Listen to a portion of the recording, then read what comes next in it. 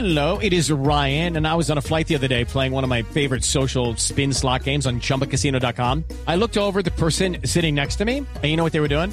They were also playing Chumba Casino. Coincidence? I think not. Everybody's loving having fun with it. Chumba Casino is home to hundreds of casino-style games that you can play for free anytime, anywhere, even at 30,000 feet. So sign up now at chumbacasino.com to claim your free welcome bonus. That's chumbacasino.com and live the Chumba life. No purchase necessary. VGW. Void where prohibited by law. See terms and conditions. 18+. Sombras que nos atormentan y que son capaces de despertar de la más profunda oscuridad.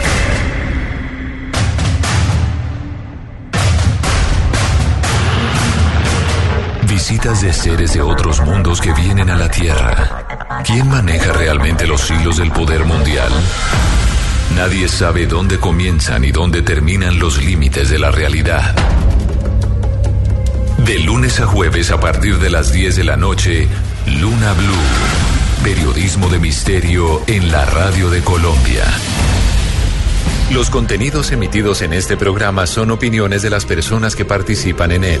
Dichas opiniones no representan la posición de Blue Radio, por lo cual su interpretación es subjetiva de los oyentes del programa. El hombre camina por un mundo repleto de misterios. En este mundo se producen acontecimientos desconcertantes. Extraños seres aparecen hace miles de años en pinturas rupestres. Sorprendente imagen muestra incluso un aparato brillante que se mueve en el cielo. Enormes ciudades subterráneas de arquitectos desconocidos como las que hay en Oriente Medio. En tierra le ordenaron que nunca dijera nada sobre lo que había visto. Un sinfín de pruebas que hacen que nuestra vida se convierta en un viaje hacia lo desconocido. La fantasmagórica de un espíritu mirando su propio cadáver. Blue Radio abre un espacio para la investigación de fenómenos sobrenaturales. Uno de los astronautas se acercó al cráter y dijo, ya están ahí. Para que repasemos los hechos más insólitos de la historia, para que nos adentremos en las nuevas fronteras de la ciencia. Formado por un equipo de periodistas que les llevará hasta lo inexplicable. Luna BLU, periodismo de misterio en la radio colombiana. Luna BLU, por Blue Radio, la nueva alternativa.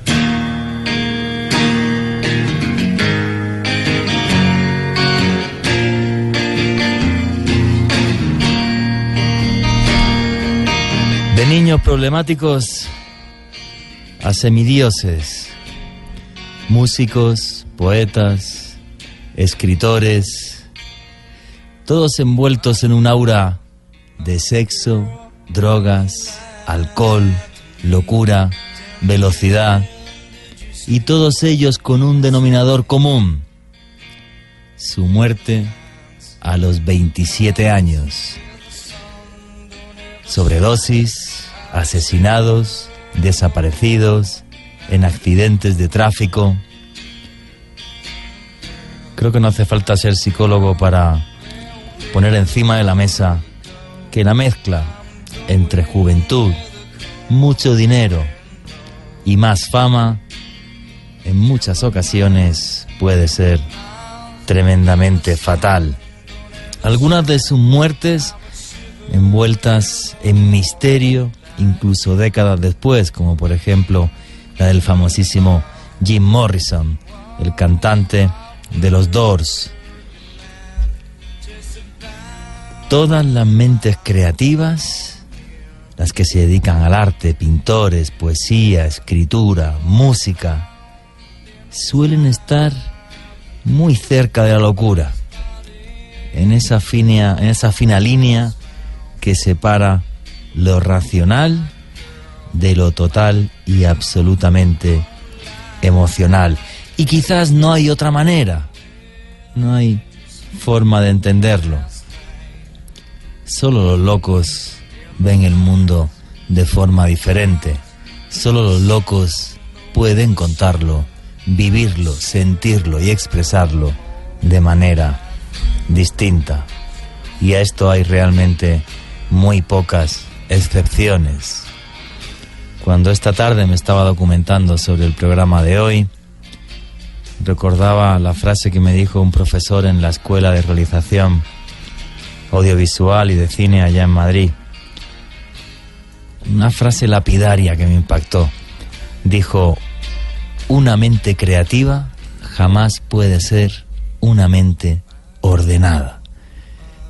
Y aquello os aseguro que me chocó, porque realmente uno coge los libros de historia y se da cuenta que es así. Pintor, por ejemplo, más conocido del siglo XX, Pablo Picasso, 6 bodas, no sé cuántos amoríos, todo un desastre, borracho, violento. Sin embargo, el mayor pintor del siglo XX. Se puede extrapolar, en algunos casos incluso, hasta la ciencia. Albert Einstein, no se sabe cuántas infidelidades, mujeres dejó embarazadas, la mente que hizo que viéramos el universo de forma distinta. Su vida personal, un total y absoluto desastre. ¿Es esto una maldición? ¿O es esto simplemente la carga que tienen que llevar todos estos genios de la creatividad? Me gustarían vuestras opiniones a través del numeral 27 Luna BLU, repito, 27 Luna BLU. Que me contéis qué opináis de esto. Todas las mentes creativas tienen que estar rozando la locura, tienen que tener problemas de alcohol, de sexo, de drogas. Una lista casi interminable. Brian Jones, uno de los guitarristas de los Rolling Stones, Jimi Hendrix, Jim Morrison, Janis Joplin, Kurt Cobain, del que estamos escuchando esta versión de Lead Belly, de un preso que en la cárcel norteamericana compuso el tema que estáis escuchando. Realmente no sabemos qué hay detrás. No sé si es eso que llaman la bohemia, vivir todos los días como si fuera el último, coquetear con las drogas, coquetear con todo tipo de sexo y realmente romper las barreras que nos impone la sociedad.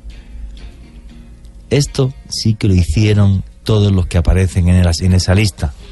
Lista que podríamos ampliar si nos fuéramos a 26, 25 años, 28 o 29. Quizás hay más en los 27, pero hay infinidad en los años de alrededor. Gente transgresora que sin embargo nos dejó un legado que nos toca el alma, haciendo de la música pura y dura poesía. Buenas noches, lunáticos. Mi nombre es Juan Jesús Vallejo, los que queráis seguirme en redes sociales. Mi Twitter es @JuanGVallejo, Juan J.E. Vallejo. Los que os guste la fotografía, mi Instagram, Juan Jesús Vallejo. Ahí estoy publicando fotos de mis viajes por los 5 continentes. El terrible club de los 27. Quizás la última más conocida, Amy Winehouse, que hizo también temas que serán inmortales como su leyenda.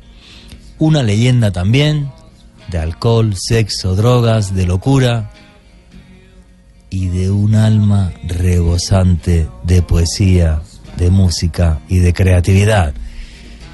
Esta noche analizaremos el famoso Club de los 27 y esto es Luna BLU, periodismo de misterio en la radio de Colombia. Abrimos ya la puerta del misterio para todo el país, para bucear en la vida de personajes que se convirtieron en leyenda, cuya obra impregna todavía nuestras vidas. Viene ya la publicidad y esto es Luna BLU.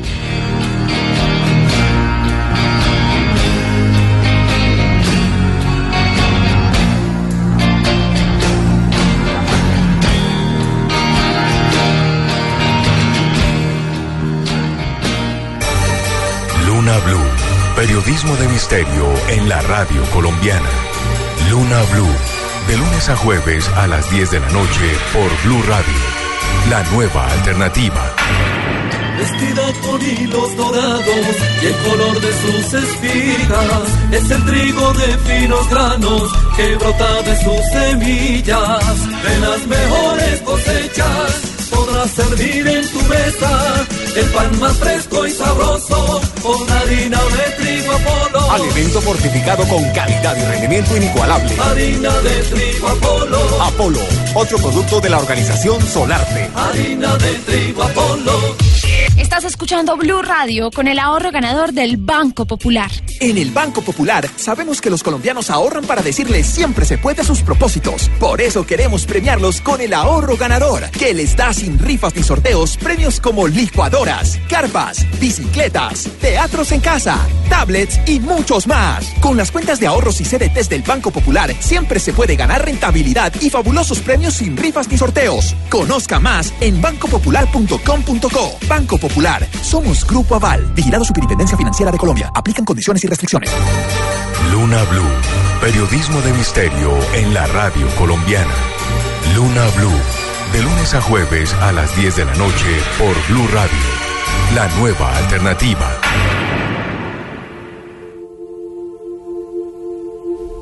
Continuamos en Luna Blue, periodismo de misterio en la radio de Colombia. Vuestras opiniones a través del numeral 2727 Luna Blue. ¿Qué pensáis que es esto? ¿Una maldición? Oye, ¿o no puede uno dedicarse a la música, a escribir y a pintar sin ser un poco bohemio y abusar de sexo, de droga, de alcohol? Esteban Cruz, buenas noches, ¿cómo estás? Muy bien, Juan Jesús, muy bien de estar aquí. Hoy vamos a hablar de un tema que es misterioso, es un tema que parece una sentencia sobre los creadores, no solo de la música, también hay pintores, artistas. No, Hemingway, alcohólico. Es supremamente extraño este número 27. Quiero decirles varias cosas sobre el número 27, pero antes de eso, esta tarde, mientras arreglaba mi celular, que todavía no tengo celular, no tengo novia, no tengo amor, mientras estaba ahí... No menos mal que ya pasaste los 27, si no te ponemos a alguien que te vigile, me tienes asustado. Porque ya estoy en los 38, entonces ya el domingo cumplo años 38, entonces imagínense que estaba ahí frente a una librería muy conocida de Bogotá, y se me acercó un muchacho con una sombrilla, y me dijo, ¿para dónde va? Yo dije, me van a atracar. Pero no. Me dijo, ¿para dónde va? Que usted está en Luna Blue. Y yo digo, ay, Dios mío, por fin alguien me reconoce por algo bueno. Y después me dijo que un saludo a todos ustedes, se llama Rafael Martínez. Ah, pues un abrazo, entonces, Rafa. Yo le dije a Rafael Martínez, le dije que le iba a mandar el saludo esta noche y lo hago como parte de ese compromiso. Bueno, 27 satélites conocidos tiene Urano.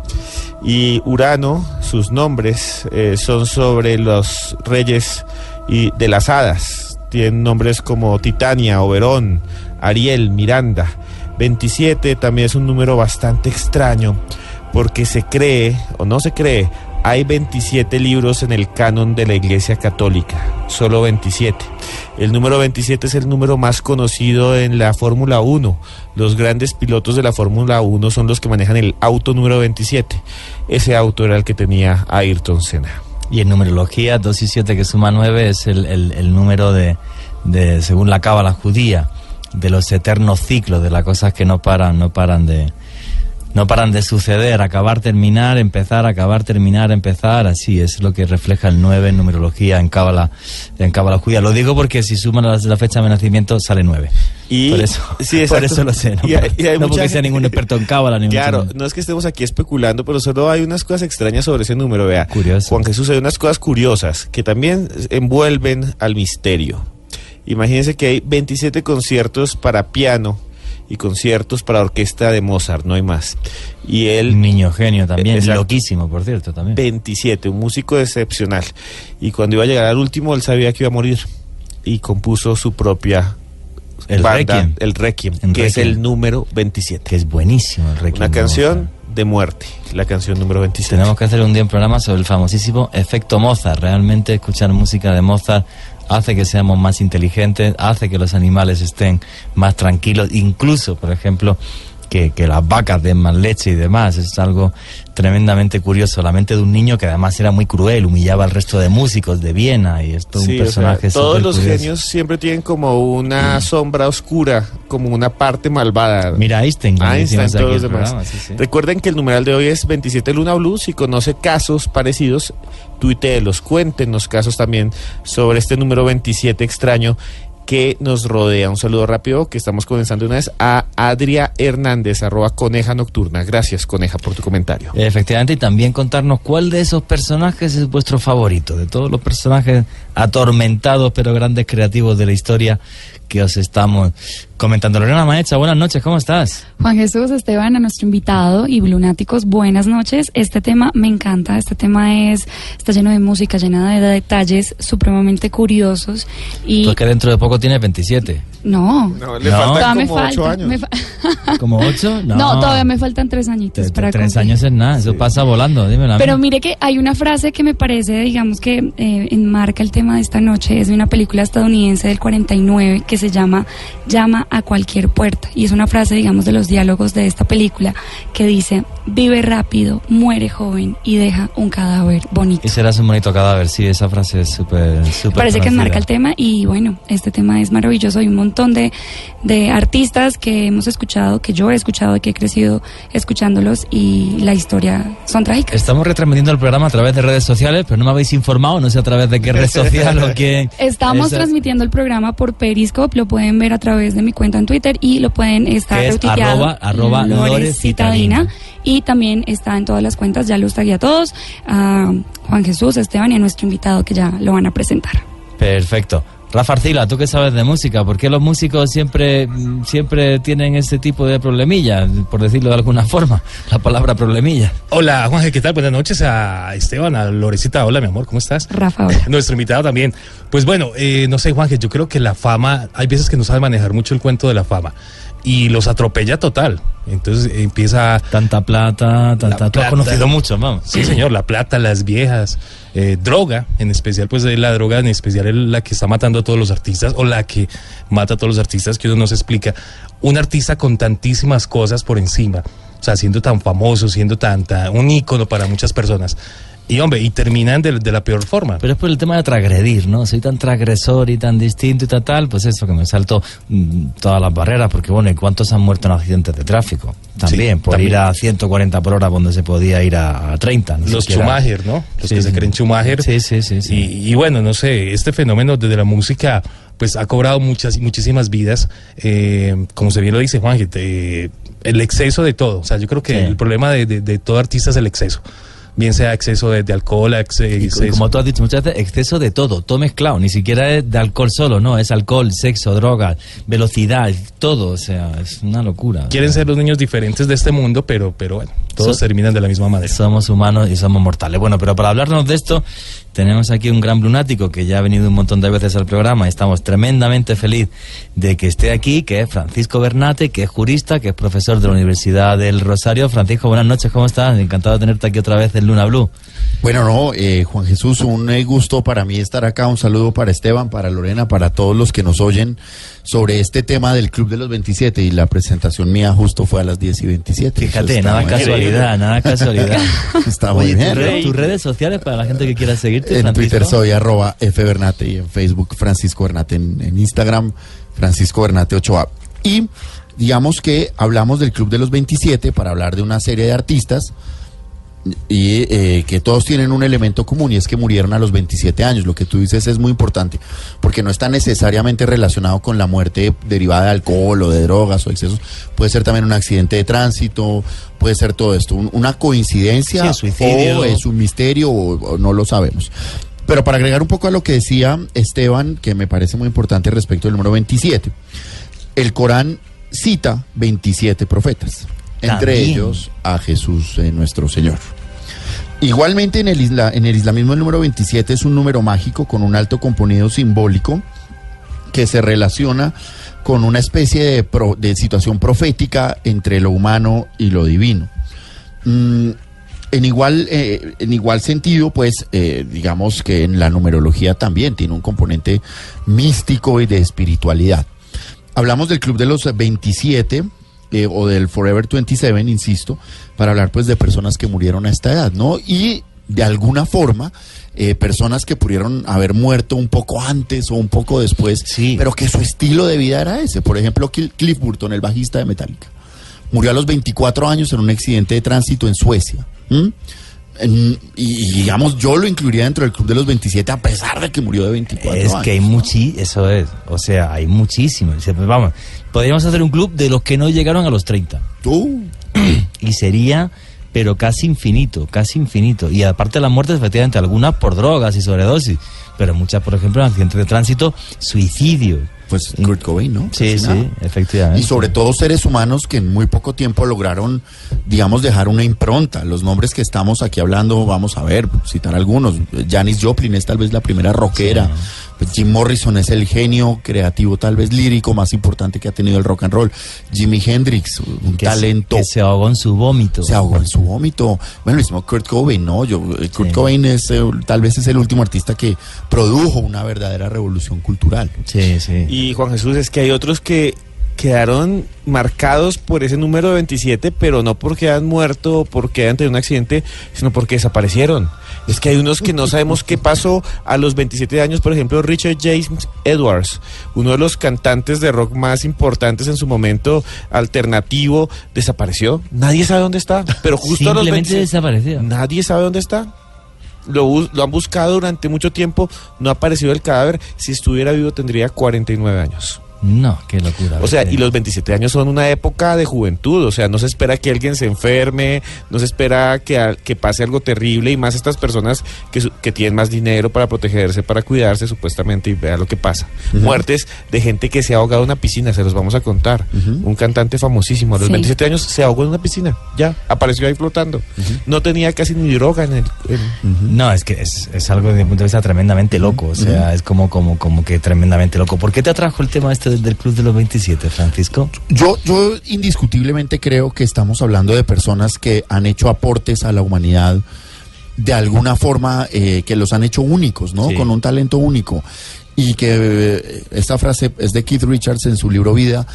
Él dice, todo lo que ustedes oigan hoy en día en la radio es creación mía. Y es cierto. Todo lo que hoy en día se oye de alguna forma tiene que ver con un genio como Keith Richards.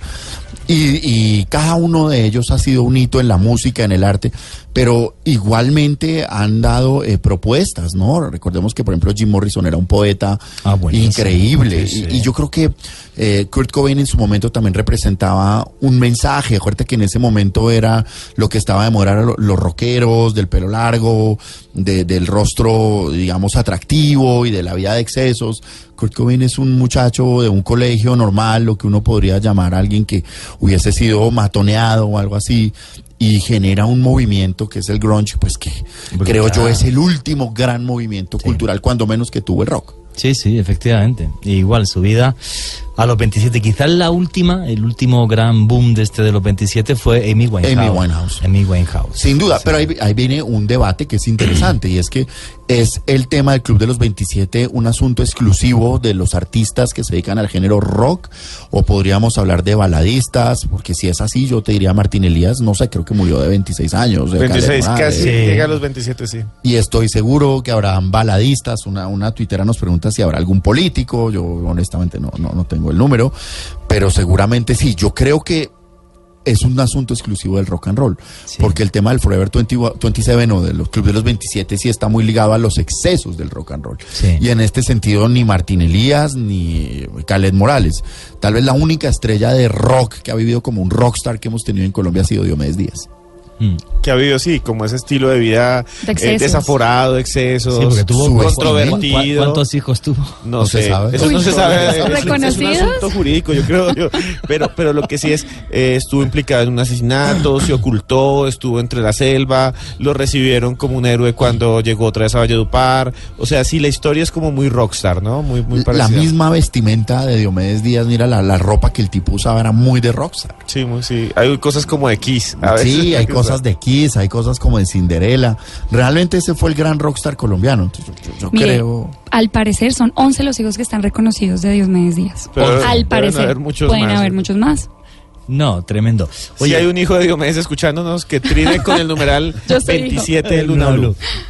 Oye, de todos los personajes que hay de Jim Morrison, Jimi Hendrix, todos, ¿cuál es el que más os sorprende, os fascina o os inquieta? Bueno, yo creo que Lorena es Amy Winehouse, Amy, ¿no? Sí, digamos, de la nueva lista, por decirlo así, porque digamos que cuando uno habla del Club de los 27 hay un número específico de personas que crearon, o bueno, que hacen parte de este grupo elite, pero de la lista, digamos, de la nueva generación, me parece que Amy Winehouse, pero la historia, que más adelante lo vamos a tocar, la historia, sobre todo el tema de la muerte de Brian Jones, de los Rolling Stones, el tema de la muerte me parece interesante, como lo decía Esteban, murió ahogado, pero hay detalles raros. Cuéntalo. Pues me parece interesante, por ejemplo, que cuando, bueno, más adelante lo vamos a contar con más detalles, pero el tema de la muerte es porque él apareció ahogado en su piscina.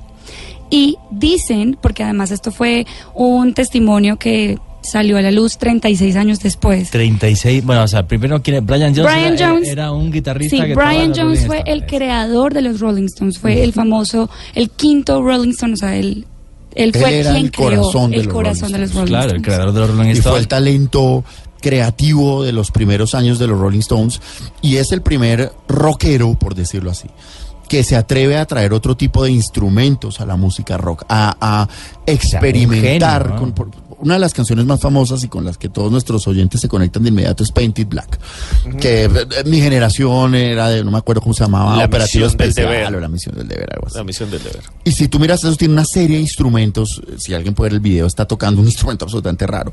Y él era la fuerza creadora, desafortunadamente, y su impronta la bastó a ver en los primeros álbumes de los Rolling Stones, más o menos hasta Let It Bleed, que es cuando los Rolling Stones ya se digamos, de alguna forma quedan en manos de Jagger y de Richards y se reinventan, porque claramente hay una reinvención. Sí, estamos hablando además de los Rolling Stones, que es el grupo que revoluciona el rock and roll. Pues, no sé cuántos millones de discos han vendido y millones de dólares han ganado en conciertos y demás. Es una barbaridad. Todo lo que usted oiga hoy, la frase literal, ¿sabes? Como desde Britney Spears hasta la banda más pesada, todo lo que usted oiga es obra mía, y es cierto. Entonces Brian Jones era el cerebro, y los primeros álbumes de los Rolling Stones están muy, muy influenciados por él. Pero sus excesos de licor, de drogas, sus mismos desórdenes, su misma personalidad hace que definitivamente Jagger y Richards, que tenían claro que era una banda, digamos, que iba a trascender, pues tienen que desafortunadamente darle el pulgar abajo y decirle: te vas, no sigues más. Se refugiaron. Lo echaron porque ya no daban más con él.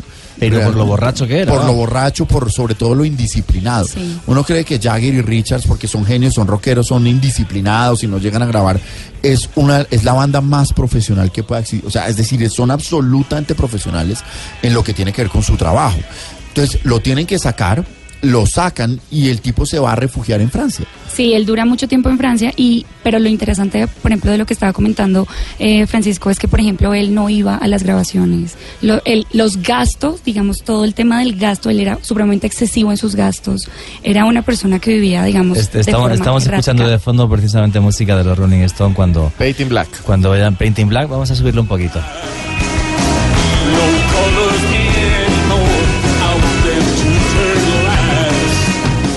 Una canción que casi que fue un himno en la guerra del Vietnam, o sea, se escuchaba muchísimo, ¿no? También por ese tono transgresor, ¿no? Y la gente que estaba allí protestando por lo que estaba sucediendo. Entonces el tipo, un borracho tremendo, bueno, borracho, alcohólico, ya excéntrico, que no iba ni a lo mejor no aparecía en el concierto, no aparecía en la grabación, un desastre total. Y en esa época sí que ese era un tema, porque es que estamos hablando de tecnología de los años 60. En ese momento era lo que se llamaba 4-tracks, es decir, cada uno grababa su parte y después la mezclaban. Hoy en día tú puedes sentarte y grabar a una orquesta completa de manera simultánea. En esa época cada uno hacía lo suyo y al final lo fundían, se hacía la producción. Eso, mira, este mito se rompió exactamente por estos días hace 50 años con el Sgt. Pepper de los Beatles. Ese es el primer gran esfuerzo de estudio. Y es la primera vez que se experimenta con algo diferente al 4-track. Entonces, como Brian Jones no aparecía, pues le dificultaba el que esta banda pudiera surgir. Y recuerda que en los años 60 pues era un poco una competencia entre quién sacaba más álbumes, discos, entre los Beatles y los Rolling Stones. Y de hecho los álbumes de ellos son contestatarios. El uno saca Let It Be, el otro saca Let It Bleed, el uno saca Sgt. Pepper, el otro saca Satanic Majestic Request. Es un poco un ir y venir. Y lo despiden, lo botan de la banda y se va a refugiar a Francia. Dura un tiempo allá en una vida de excesos. y aparece muerto en una piscina. Sí. Un poco parecido, claro, sin este desenlace trágico, pero también con lo que decía Esteban, con lo que pasó para la misma época con Pink Floyd, con Syd Barrett. Que Syd Barrett, si no forma parte del Club de los 27, es por casualidad, porque hizo todos los méritos como nuestro José José. Qué bueno. Oye, y de Brian Jones al final, lo de la piscina que contabais, ¿qué pasa? ¿Murió ahogado de la borrachera? Amanece en una piscina. En una piscina. Mire, es que ahí aparecen un montón de teorías alrededor de la muerte de Brian Jones, porque al principio incluso habla la novia y dice, no, pues él sí estuvo en una fiesta, pero la cuestión aquí es que estamos hablando de, por ejemplo, de Brian Jones, que es una persona que consumía mucho licor, consumía muchas drogas, y en el momento que le hacen la autopsia, encuentran que no tenía tanto licor como... Eso decía. Ah, eso es lo extraño. Tenía, los registros forenses dicen que tenía 3 pintas de cerveza, es decir... O sea, nada. No es nada. No estaba borracho. Para una persona, pues, que al parecer consumía tanto licor. O sea, ¿qué le droga. pasó? O sea, si usted consume para emborracharse, pues... y yo creía que le iban a encontrar un montón que se había tomado una jarra de ginebra, o que había consumido un montón de marihuana. De vodka, pero 3 gramos de cocaína. Le encontraron como si se hubiera tomado un vasito de cerveza con agua. Exacto, entonces la cuestión es cómo una persona que al parecer tendría una resistencia a este tipo de sustancias muere ahogada en una piscina. No, y aparte, efectivamente, o sea, para morir ahogado en una piscina y que no te des cuenta de lo que está pasando e intentar, pues, por lo menos salir de la piscina, que te quedarían marcas en los dedos, que tú hubieras visto el forense y tal. Y nada, o sea, es que es muy raro. Es sorprendente. Entonces ahí inician estas teorías de la conspiración. Conspirativas alrededor de la muerte de Brian Jones. Incluso han salido un montón de artículos, porque aquí aparece una figura que... Esta es la famosa declaración que podría resolver la muerte de Brian Jones. Esto sigue siendo aquí un tema de debate, sí, porque en ese momento cuando Brian Jones está en su casa, es una casa que al parecer pertenecía, si no me equivoco, al creador de Winnie the Pooh. Al osito. No, es todo de chiste, perdona. ¿Qué hace un rockero alcohólico y de excesos y drogadito en la casa del creador de Winnie the Pooh, que es un osito ahí meloso y tal? O sea, esto sí que es un misterio que me tenéis que explicar, porque me acabáis de dejar loco. Es que son detalles que de verdad uno se sorprende. Entonces este señor Brian Jones adquiere esta casa y empieza a hacer arreglos. Entonces aquí es cuando aparece la figura de Frank, ojalá no me equivoque en esta pronunciación, Thorogood. Él era el albañil de esta casa, pero las teorías dicen que él había sido contratado por algunos miembros, pues, por los Rolling Stones, para que lo supervisaran. Esto es una teoría, para que lo supervisara. Pero aquí también aparece además por lo desordenado, por lo drogadicto, sí, por para lo que no le pasara nada malo. Entonces lo que dicen. Y luego también aparece otra figura que se llama Tom Killock, que él era un asistente del grupo. ¿Por qué son importantes mencionar estas dos personas? Porque cuando muere Brian Jones, por ejemplo, este detalle, Tom Killock empieza, al día siguiente quema la ropa de Brian Jones. Nadie sabe por qué, pero la quema. Eso sí por está ejemplo. Y a los 2 días penalista, quieren quemarla.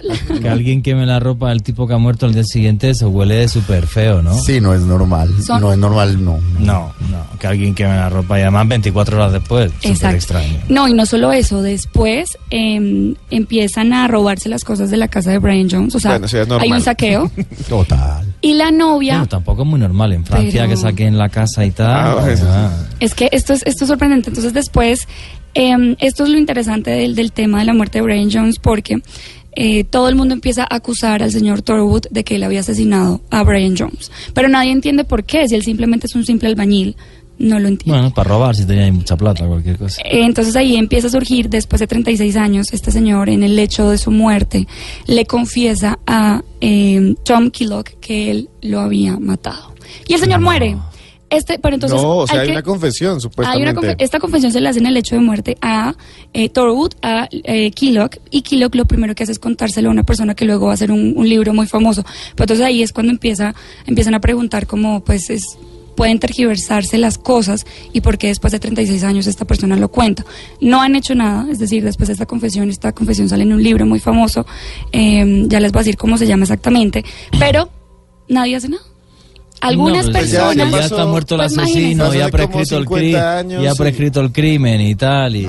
Pues y aquí empiezan a crearse, porque además es muy conocido de Brian Jones que él fue muy mujeriego, él tenía muchísimos hijos y tenía muchísimas mujeres. Sí, a los 27 años ya. Sí, mire, la historia de él por su vida tan errática, en serio. Ha puesto cara de envidia, Sí, yo no tengo ni un hijo.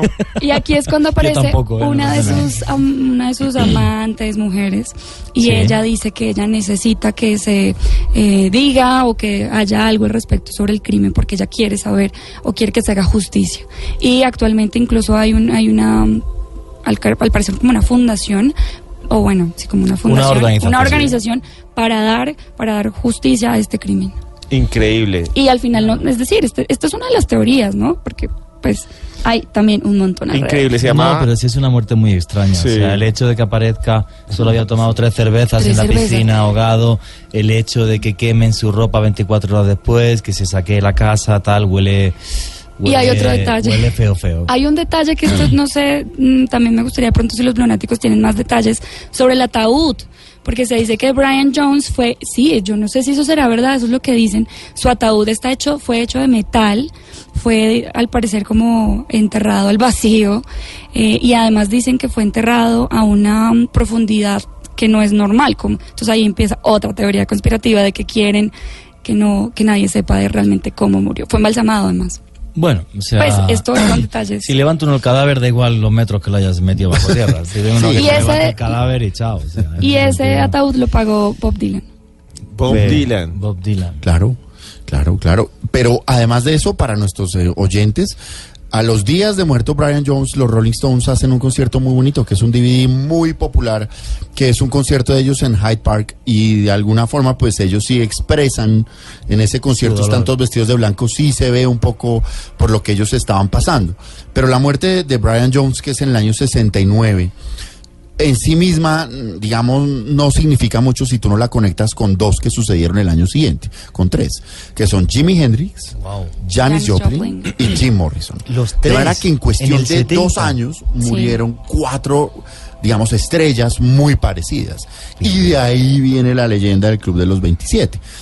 Jim Morrison murió en el 71, tal vez, en París. Janis Joplin y Jimi Hendrix murieron con un mes de diferencia. Un mes. Es que Hendrix murió en septiembre y Janis Joplin en octubre.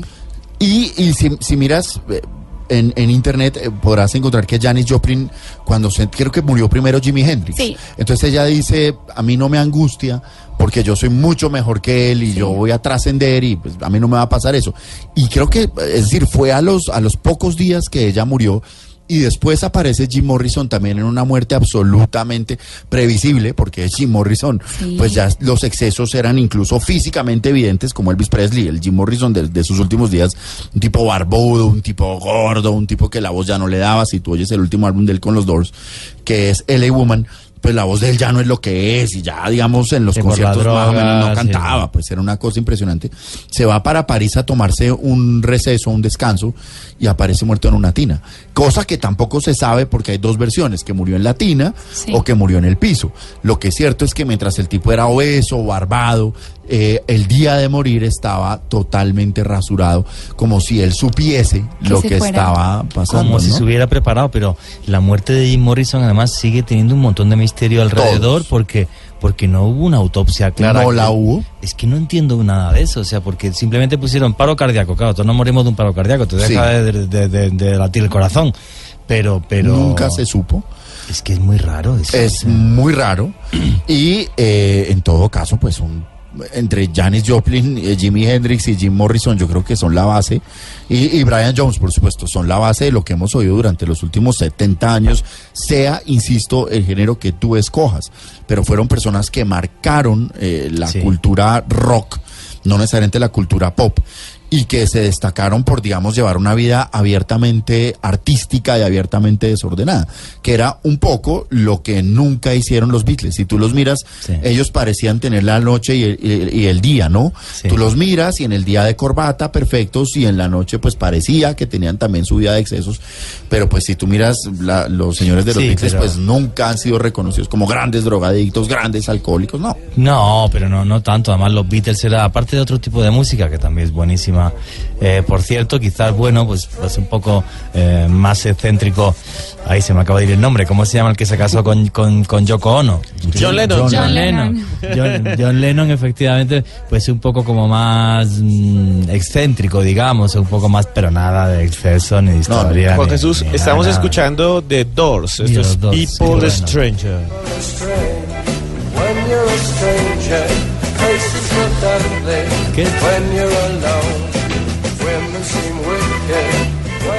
¿Qué sentís, lunáticos, con el numeral 27 Luna Blue cuando escucháis al gran poeta de los años 60, el gran poeta de la guerra del Vietnam?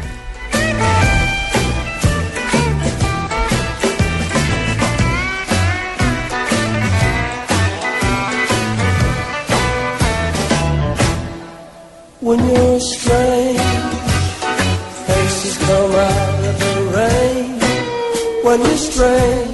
Cómo me gustan los Doors y cómo me recuerda, no sé, a la guerra del Vietnam. Es que para mí es como la banda sonora de la guerra del Vietnam. El Rey Lagarto. Canciones. El Rey Lagarto. Sí, canciones como esta, The End, o sea, es muy así, ¿no? Y claro, también hay que pensar que, vamos a ver, una de las cosas que le echan cara a la gente a la música a día de hoy es que realmente en los años 60, 70, hasta los 80, la música no era solamente, bueno, pues una forma, digamos, de esparcimiento, sino que la música era una forma de rebelión, ¿vale?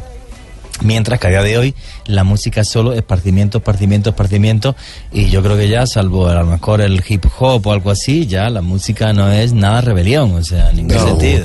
Digamos, yo creo que en eso uno de los mejores ejemplos, yo no sé si sea el mejor ejemplo de todos, pero si en algún momento de la historia la música fue revolución, ¿te tocó a ti en la España de los 70? Sí, los 70. Sí. La gran barrera frente a lo que era el franquismo viene de los artistas y un poco menos de la literatura, pero... No, y en cuanto murió Franco, además, toda la movida madrileña, o sea, fue como de repente un nuevo mayo del 68, fue de repente nada está prohibido, todo está permitido. Un día podíamos poner música de esa época que yo, bueno, me encanta, la bailé toda y todos nos drogábamos y aquello todo era toda una maravilla, ¿no? Y tal.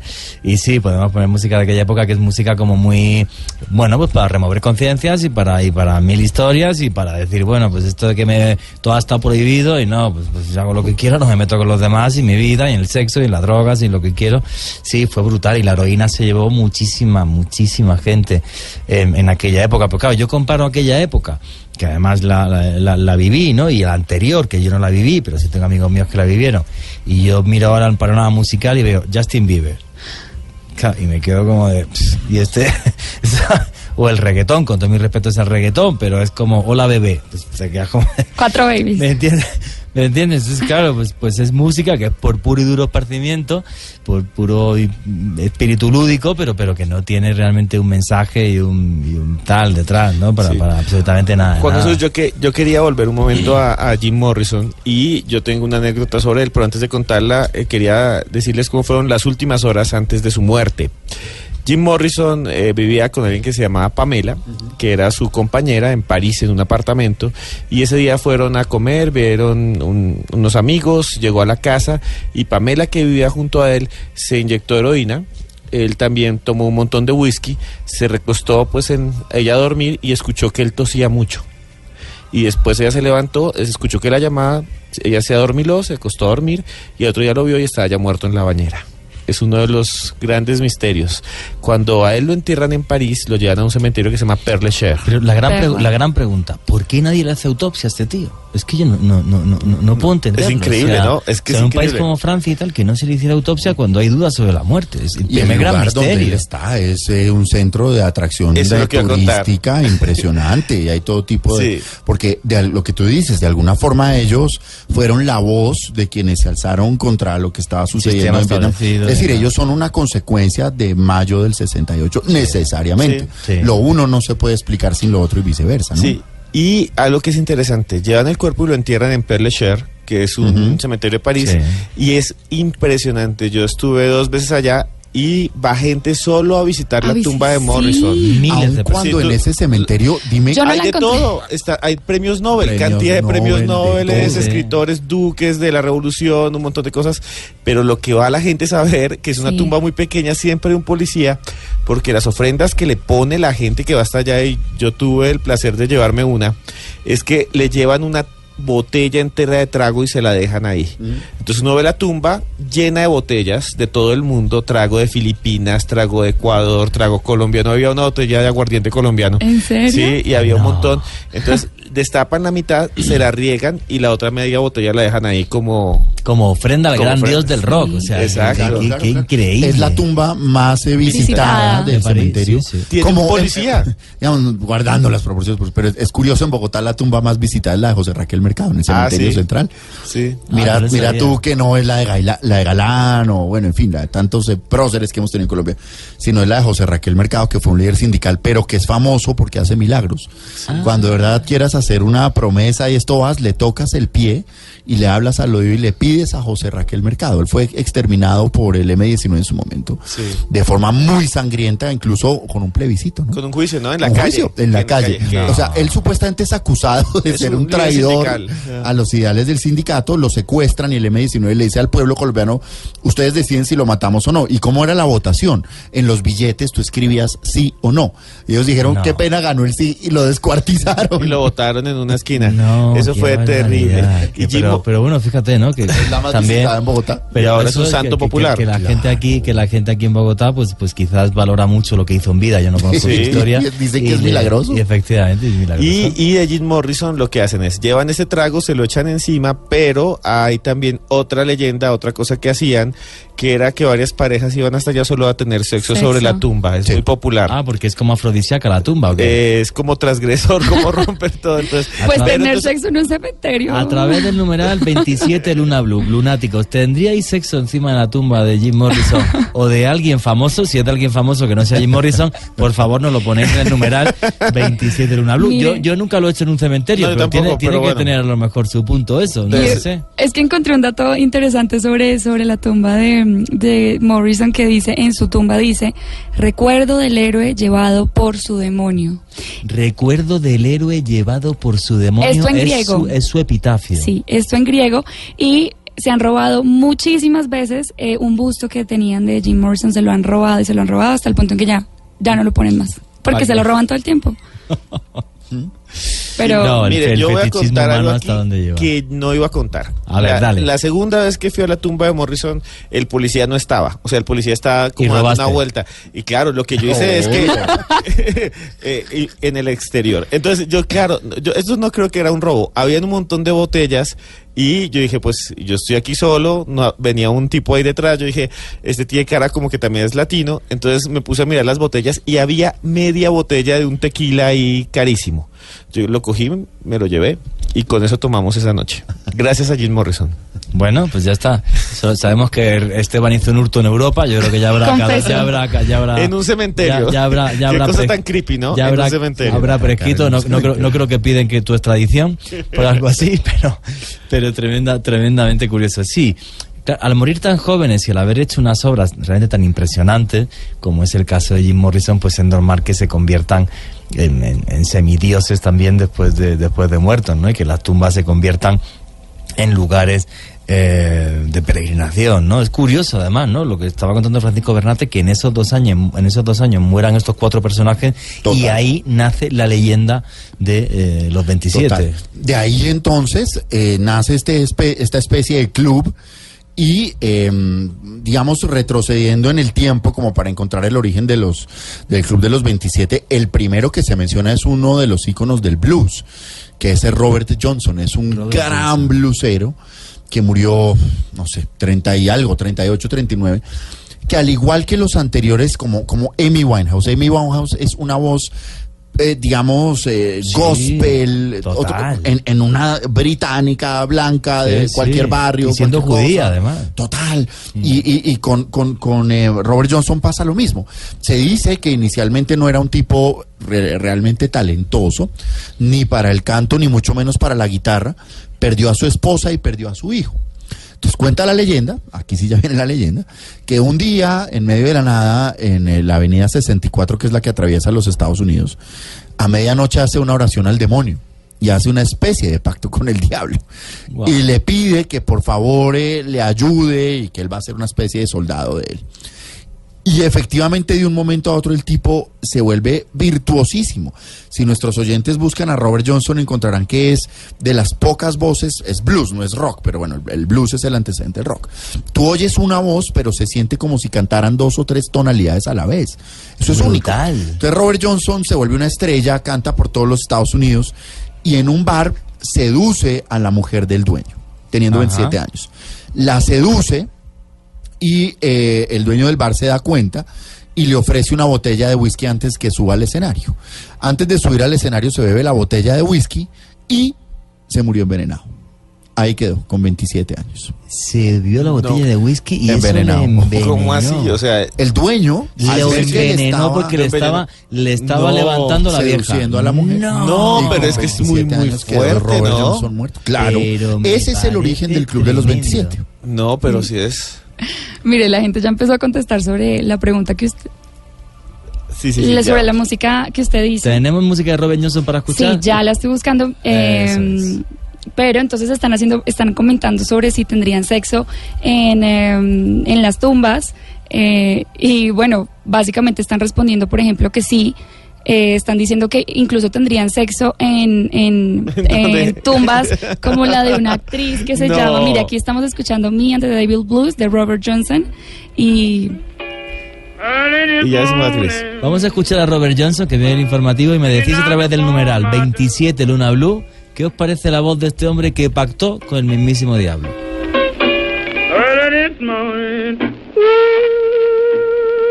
You knocked upon my door,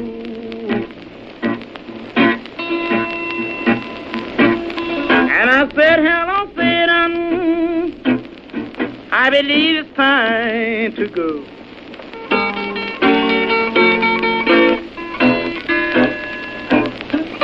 Me and the devil was walking side. Pues pactaría con el demonio, pero realmente Satanás le puso la voz genial. Cómo cantaba este señor.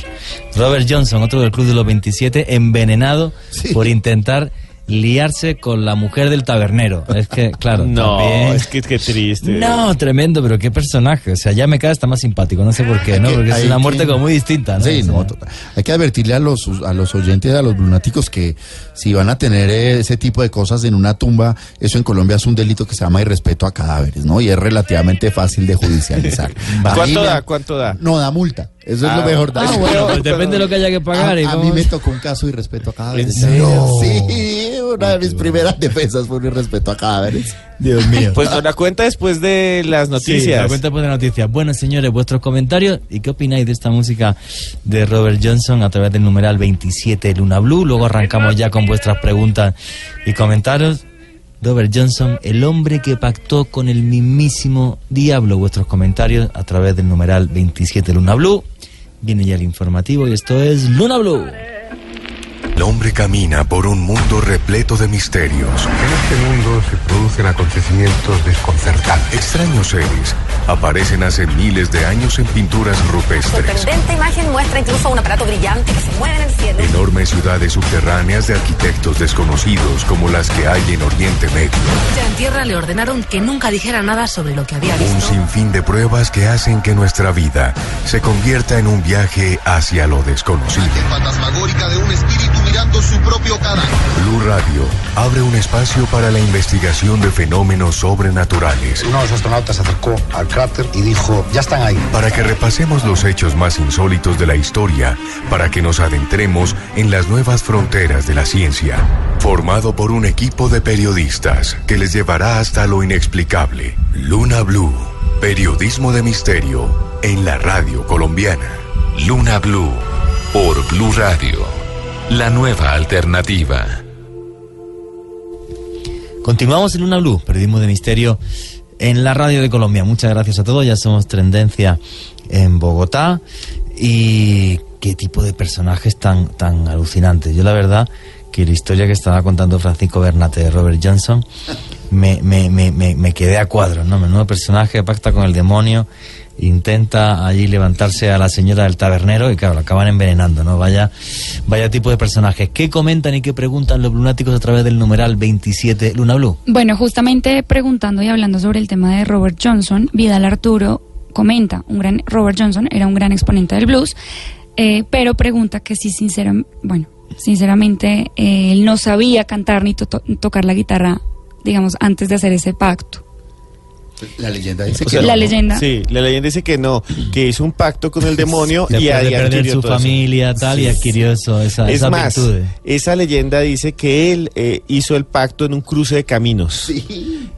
La idea es que él iba en el campo, fue a un cruce de caminos, ahí se encontró con el demonio y le entregó de alguna manera su alma por las virtudes que tenía o que tendría de músico, pero eso tendría un límite que serían los 27 años. Eso, el tema del cruce de camino es un tema de alta magia. Realmente sí se hacían los pactos con el demonio en los cruces de camino. Incluso dentro de la famosísima quimbanda, por ejemplo, en Brasil, maldiciones o amarres y tal, también se siguen haciendo a día de hoy en cruces de camino. ¿Qué más preguntas y qué comentarios? Mire, hay una pregunta que esta la hace, un comentario que hace Denny NZ. Algo curioso que nos pregunta si nos habíamos dado cuenta es porque de los últimos artistas que hemos hablado, la mayoría, su apellido es con J. Sí. Y si hay alguna relación con lo paranormal. No, pues yo me tenía que... Yo como tengo 2 J, Juan Jesús, entonces 27 por 2, me muero a los 50 y algo, ¿no? 54. A los 54. Sí, porque Jim Morrison empieza con J. Janis Joplin tiene las 2 con J. Sí. Brian Jones tiene la J. Robert Johnson. Oiga, sí. Te queda por fuera Amy Winehouse. Pero un segundo. Y los nuestros, Patricia Teherán. Bueno, en fin. Sí. Y hay una pregunta. Un dato curioso. Sí, y hay otra pregunta. Esta pregunta la hace y nos fregamos. Y él dice: ¿puede que este fenómeno se dé por la mente colectiva? O sea, que sea una influencia a través de la mente colectiva. No, lo que yo creo que sí que puede pasar es un crío con mucho dinero, mucha droga, mucho sexo, mucho alcohol metido en su leyenda y que quiere ser leyenda. Hay una pulsión muy conocida que es freudiana, que es la del pulso de Tánatos, ¿no? La atracción del ser humano por la muerte, incluso a quitarse él mismo la vida, precisamente para trascender y convertirse en leyenda. Entonces, que pueda tener cierto peso y que cuando ese tipo de personajes cumplan 27, esa digamos ráfaga o ese huracán de locura se acreciente un poco más. Podría ser, eso no lo veo. Hay algo que es común en todos estos casos y yo creo que se acentuó en los casos de Amy Winehouse y por sobre todo de Kurt Cobain y de Jim Morrison, y es que el éxito tan abrumador que tuvieron tan temprano, o sea, brutal. Es que realmente a los que nos tocó Nirvana, realmente había gente que estaba pendiente de que básicamente Kurt Cobain le dijera cómo vivir, cómo vestirse, cómo pensar, y lo propio con Jim Morrison y lo propio con Janis Joplin, digamos, usted con 25 años y generar expectativas tan altas, digamos, quienes han hecho biografías o estudios sobre Kurt Cobain, realmente lo que han dicho es que cuando sale Inútero en el año 91, que es ese gran álbum, pues el tipo estaba muy joven y tiene un éxito y el mundo espera algo mejor y trata de hacerlo y la idea de que siempre tiene que superarse y siempre tiene que ser mejor, pues se vuelve un suplicio, ¿no? Y tal vez todos ellos lo que no querían es lo que tal vez vemos quienes somos, digamos, de esta generación, y es que lo que vemos hoy en día pues son rockeros que físicamente y que creativamente pues ya son un recuerdo. Si tú miras los que para nosotros eran estos grandes rockeros, pues hoy en día son gordos, son calvos, ya no cantan, ya es una decadencia. Roses, por ejemplo. Pues mira, Axl Rose, yo escuché una frase. Motley Crue. Yo escuché una frase una vez que me dio un ataque de risa tremendo en Madrid, porque llegaron los Led Zeppelin y venía Jimmy Page y no sé qué. Claro, pero es que ya ves la foto de Jimmy Page y se cae uno para atrás, ¿no? Entonces dijo un personaje, no voy a decir un periodista muy conocido, comentó: es lo que tiene firmar hipotecas a 50 años, que todavía siguen trabajando. O sea, es como, tío, retírate ya, ¿no? O sea, es que ya no está para esto. Pero hay que seguir sacando, ordeñando la vaca. Es que les quiero contar algo que los va a dejar fríos. Lo primero es sobre el aporte de la lunática con el numeral de hoy, que es 27 Luna Blue. ¿Saben cuál era el verdadero nombre de Amy Winehouse? Se llamaba Amy Jade, con J. Jade Jade Winehouse, con J. Ahí está otra vez la J. Sí, y aquí... qué cosa más loca. Y aquí hay una cosa muy interesante que estaba leyendo algo de algunos numerólogos. Yo no creo mucho en esto, pero quiero comentárselos. Dicen que la letra J está ligada en las escrituras antiguas, tanto en la Torá como en el Nuevo Testamento, con la divinidad, pero también con la muerte. Y dice que Jesús comienza con J, Jesucristo, Judá, también que Judas, que también se suicidó, tenía la letra J. Me estás dando un buen rollo, o sea, que bien. Que también que José, que es el padre putativo de Jesús, tiene la J, y que finalmente el juicio final comienza con J. Qué bien. Yo que me llamo Juan Jesús, o sea, no sé cómo voy a casa hoy, si en taxi o de otra forma, vaya que tenga cualquier cosa, cualquier problema. ¿Qué más preguntas y comentarios hay? Hay un comentario que lo hace Dani Obando, hablando sobre el tema de Robert Johnson, sobre este pacto con el demonio, y menciona a Niccolo Paganini. Fue un virtuoso violinista, y muchos afirman que su don era porque había tenido un pacto con el diablo, y por eso se le llama el violinista del diablo.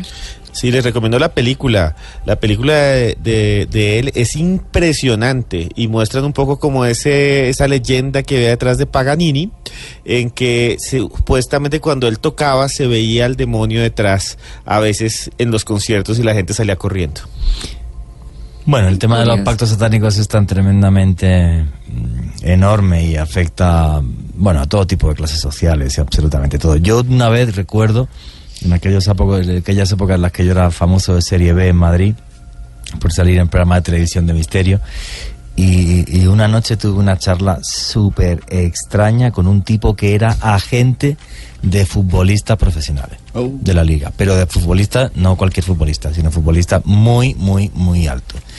Y el tipo estaba pero metidísimo en el tema del satanismo, efectivamente. Bueno, hay gente pato. Más comentarios, por ejemplo, Edwin Andrés dice que si él tuviera la oportunidad de tener sexo en alguna tumba, por la pregunta que usted hizo, Juan Jesús, lo haría encima de la tumba de Pablo Escobar. Bueno, cada uno allá con su gusto. Eso me recuerda que una vez alguien me dijo que iba a jugar la tabla Ouija para invocar a Pablo Escobar y que le diera dónde quedaba una caleta. Y la mamá lo regañó y lo metió en una vez casi un hospital psiquiátrico. Pero en serio, no hagan eso. El que se ponga a hacer ese chiste se va. Pues, sí. Yo no digo que se vaya a ir preso, porque la pena es una multa, pero eso es medio aburrido, la verdad. Sí. Y aquí me mencionan algunos artistas que también han muerto jóvenes. Don Pirobo menciona que uno de los que también se fue muy joven fue Bon Scott, el cantante de AC/DC. Ese punto es súper importante, porque si nos aferramos al número 27, pues los nombres que hemos dado más o menos son los que son. Pero te empiezas a mover hacia los lados y encuentras una serie de artistas que han tenido muertes muy parecidas, pero que afortunadamente, pues no coinciden con el número 27. Yo te sugiero los siguientes. Insisto, Cliff Burton. Cliff Burton es el bajista original de Metallica. Vamos a ver, el tipo estuvo con ellos hasta el año 86, murió de 24 años, y es la hora que Metallica, que es la banda más vendedora que tiene el mundo hoy en día, no lo ha podido superar. Llevan 3 bajistas y con ninguno se han sentido como se sentían con el Bon Scott, el cantante original de AC/DC. Y Bon Scott murió, no sé, año 80 tal vez, 79-80. Y fue que no ha podido superarlo. Se tragó su vómito también. Él es la esencia del rock and roll. O sea, la imagen del rock and roll es Bon Scott. Murió hace 30 años, casi 40 años, y no lo han podido superar. Mira yo tengo Sid Vicious, que murió de 22 años, el cantante de los Sex Pistols. Solo álbum, y es una leyenda. 22 años es Sid Vicious. Hombre, el alma de la música punk. ¿Cómo? Mira este tan interesante, Steve Clark, el guitarrista de Def Leppard, murió con 30 años. En una sobredosis, el guitarrista original de Def Leppard, John Bonham, tal vez el baterista más importante que tiene el rock and roll, el de Led Zeppelin, muere con 32 años. Keith Moon de Who también muere en su propio vómito de 32 años. Yo incluía a Selena, 22 años. A Selena Gómez. Selena Gómez. No, Selena Gómez no, Selena la otra. ¡Qué bestia soy yo! Selena Gómez está viva. A la famosa cantante. Yo soy un selenito. No manden maldiciones. Selena Quintanilla Pérez.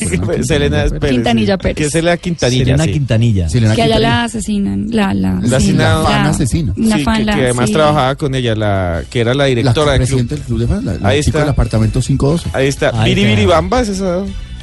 Amor Prohibido. Amor Prohibido.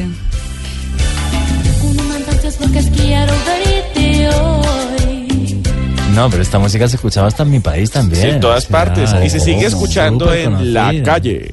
Y yo creo que, digamos, para mí el espíritu, de hecho, de los misterios que hay es la reencarnación de Jim Morrison. Sería Michael Hutchence, el cantante de INXS, que son iguales, y Michael Hutchence murió en circunstancias muy confusas. También falleció. Yo no sabía. Pero claro, el cantante de INXS, y quien es el espíritu del rock and roll, o sea, el gran rockero, yo creo, de mi generación fue Michael Hutchence, el cantante de INXS, y muere en un rito sexual. No sabía eso. Claro, ¿Cómo? En este famoso rito de ahorcarse. Y asfixia autoerótica. Como el de Kung Fu, ¿no? Sí, como David Carradine. Asfixia bueno, erótica, Michael Hutchence sí. murió así. No sé hace cuánto murió Michael Hutchence, murió de 42 años tal vez. Wow. 37 años tenía Michael Hutchence. INXS pues nunca volvió a ser el mismo, hicieron un reality, han tratado, y Michael Hutchence es irreemplazable, ¿no? Oye, pero fíjate, entonces, mira que tienes un grupo de personas que, claro, la edad es diferente, pero todo el contexto es el mismo. Y habíamos hablado de muertes, de accidentes, tal, pero esto ya en un fetichismo sexual está nueva, o sea. Y él vino acá a Colombia. Michael Hutchence se presentó en Bogotá en diciembre del año 93, sí, en el señor. Coliseo El Campín, cantaron como 1 hora y 40 minutos, estaban, yo no me acuerdo si estaban girando X, o si estaban girando Welcome to Whenever You Are, tal vez. Fue un concierto impresionante. Sí, de los pocos que hubo en la época de este tipo de grupos, sí, porque nadie pues, venía. Pues venía Charly García, venía Soda Stereo, pero vino Gloria Estefan, que fue la que abrió Colombia para los conciertos, o sea, esa es la verdad. Después vino Information Society y después viene INXS con Michael Hutchence. Fue un concierto increíble, ese es un concierto inolvidable, un momento, digamos, muy especial. Y si hay alguien que haya vivido la vida de una estrella de rock, por Dios, fue pareja de Kylie Minogue, era artista, era, en fin, un rockero en todo el sentido de la palabra, es Michael Hutchence. Ahí lo estamos escuchando. ¿Cuál es esta canción? Devil Inside. Devil Inside, claro, del álbum Kick.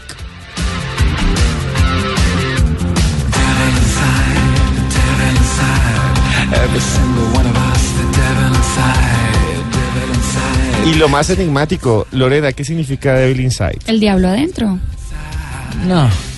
¿Eso es la canción? Sí, pero mire que también muchos lunáticos nos están preguntando por Jimi Hendrix sobre el tema de la muerte, porque estaban mencionando el tema de ahogarse con su propio vómito. Y hay un tema que a mí también me parece interesante de Jimi Hendrix, es que han salido también muchas teorías alrededor de su muerte, porque en principio se ha dicho, y bueno, ese es el veredicto final. Mira, tenemos la voz de Jimi Hendrix 7 días antes de morir, pero como tenemos además una chica aquí políglota que es Lorena Maecha, nos va a traducir qué es lo que comentaba justo una semana antes de fallecer Jimi Hendrix. Well, probably it was a good thing because I'm still trying to get that together. You know, all I'm writing is just what I feel, that's all.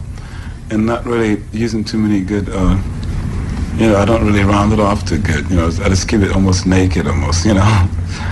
And like, probably, you know, the words were so blank and everything that they probably didn't want to get into that. Bueno, él dice que le encanta estar desnudo. Sí, es que fue lo que primero entendí. You're not going to see nothing but what their eyes see, you know. Forget about their ears. So like, well, I was trying to do too many things at the same time, which is my nature, you know. Es mi naturaleza. Sí. But I was enjoying it, and I still do enjoy it. I mean, by just thinking about it. Que lo disfruta, que lo disfruta. I just hate to be in one corner. I hate to be put as only a guitar player or either only as a songwriter. Como buen guitarrista y como buen persona que toca la guitarra, le encanta. I like to move around. Is it important for you to achieve recognition as a songwriter? ¿Es importante para usted recibir reconocimiento por parte del mundo? Le pregunta.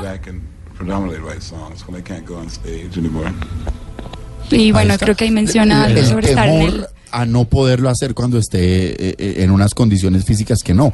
Y eso es una constante en todos ellos. Es decir, ninguno de ellos se visualizó en su momento como un Keith Richards con la edad que tiene, haciendo lo que hace, ¿no? A pesar de que son artistas que se mantienen muy en forma, digamos. Lo que fue todo el movimiento rockero ochentero, con excepción de Metallica y Megadeth, pues todos los demás están en un estado físico deplorable. Sí, sí. Es verdad, tanta droga y tanta fiesta. O sea, y mire que toda la parranda del mundo y comida y todo. Sí, y hay un dato también curioso sobre este tema de justamente que le estaban preguntando si a él le gustaba el reconocimiento. Cuando él tocó en Woodstock, en este famoso festival hippie en Estados Unidos, él tenía que tocar el último día en la noche, pero él es, bueno, el día antes de terminar el festival, y él no quiso tocar esa noche y le dijo a los organizadores del festival que quería tocar al día siguiente. Entonces realmente hasta el día siguiente, que era el final del festival, ya no estaba la cantidad de gente que había estado la noche anterior, entonces ya eran pocas personas, incluso él no se presentó como The Experience Jimi Hendrix, como se reconocía, sino que le cambió el nombre, y es curioso ver eso, como si él no... Claro, le gusta el reconocimiento, pero al parecer como un miedo de pronto ante el público. Es curioso ver ese tipo de yo pienso detalles. Eso se llama falsa modestia. O falsa modestia. Sí, quiero ser modesto porque soy mejor que tú. O mejor. Vale. Pero ahora hablando sobre Jimi Hendrix, imagínese que han habido muchas teorías alrededor de la muerte de él. Claro, se ha dicho que él murió ahogado por su propio vómito, pero resulta que han dicho que cuando a él lo llevaron en la ambulancia hasta el hospital, realmente en teoría el culpable había sido el enfermero. El camillero. El camillero. ¿Por qué? Porque no lo giró. Claro, como él había tomado pastillas para dormir, eso es lo que decía su novia.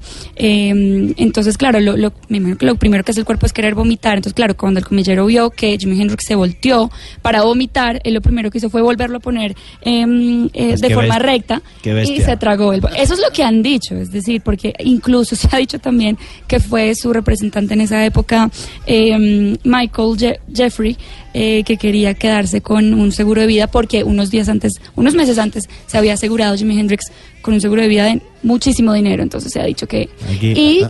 Perdóname, Juanje, otro detalle, el representante Jimi Hendrix murió en un accidente de avión. No, aquí O sea, estamos escuchando la música de Jimi Hendrix.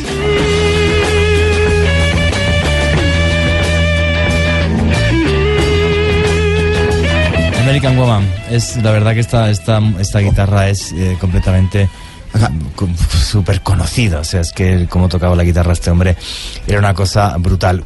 Recomendación a todos los lunáticos, por favor, cuando haya un borracho, que duerma de lado y ponerlo de lado, ¿vale? Se llama posición de seguridad en primeros auxilios y entonces no se ahoga con su vómito. No creo con sinceridad que un camillero, que un tipo que haya hecho un curso de primeros auxilios lo pusiera recto. O sea, siempre que una persona toma muchas drogas o alcohol, siempre se pone de lado precisamente porque si vomita no se asfixia con su vómito. Pero bueno, algún bruto también puede haber en la vida. Eso ya nunca lo sabremos.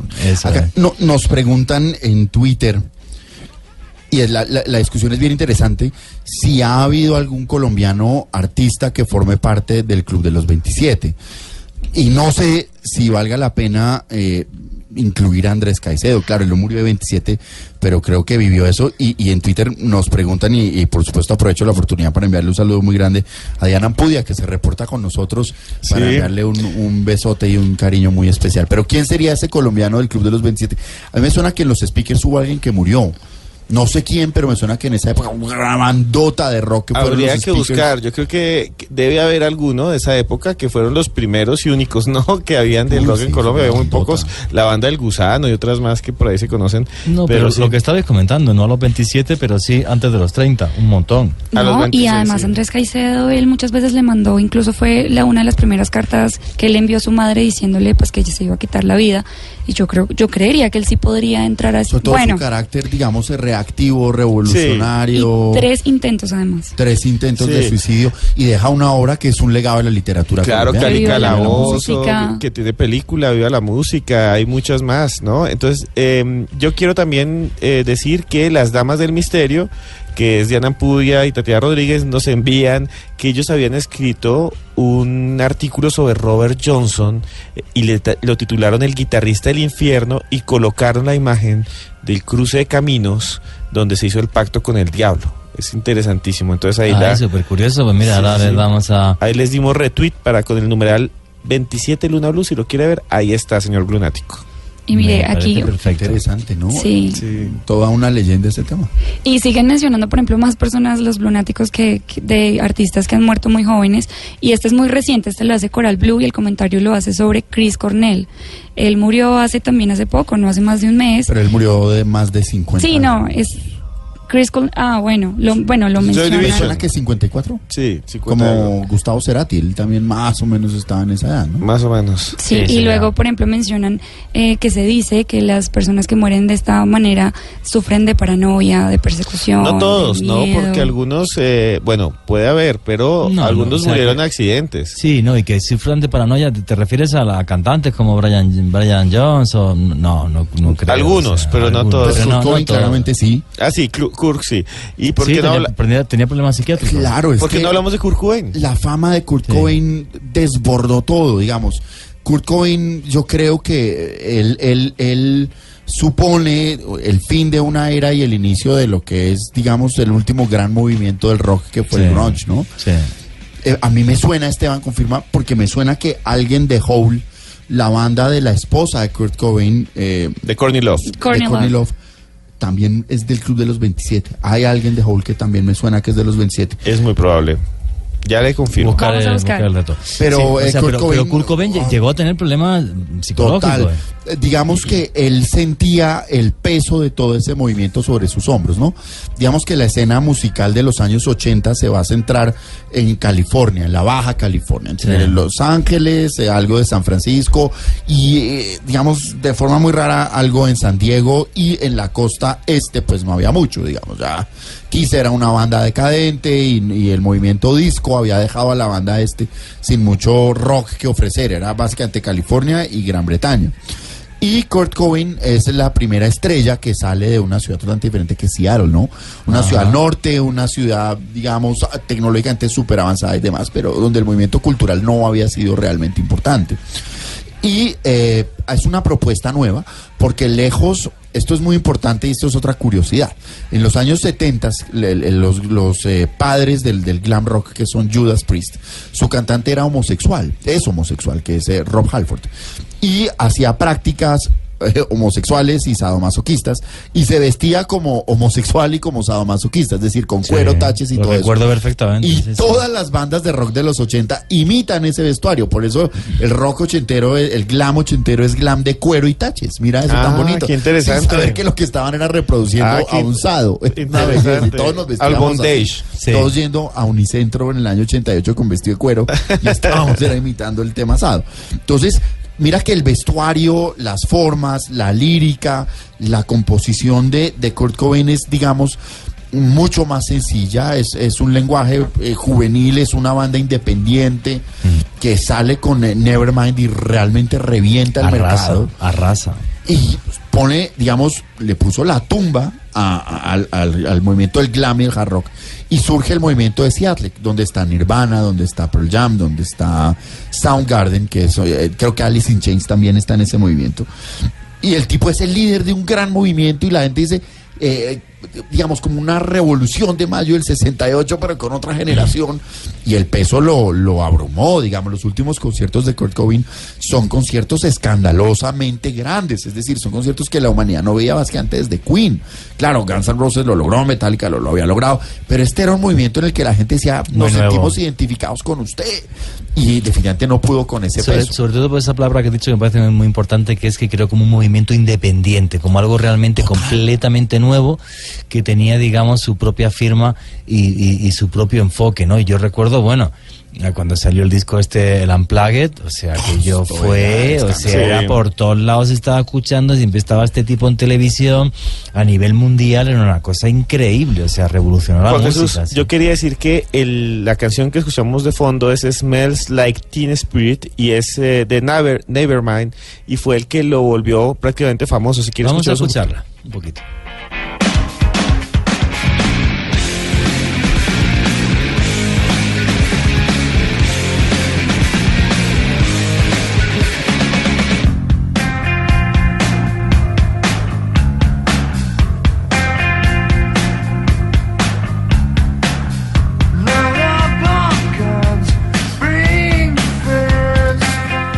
¿Quién no ha escuchado esto, Aparte Sí, es que es súper pegadiza, es que en aquella época fue como súper novedoso, o sea, fue como una ruptura, ¿no? Como súper distinto. Que era sí, distinto, acabó con era como también como un grito desesperado, ¿no? Es como un grito de protesta, pero desesperada. Pero como... es un rock nuevo, sobre todo para mí, o sea, es un rock nuevo, es una forma Mató el glam, como decían por acá. Sí, acabó con y el heavy muerto y todo muerto, o sea, chao. Sobre todo era muy fácil, digamos, el chico del glam es un chico que es popular, que tiene un rostro atractivo, todo esto.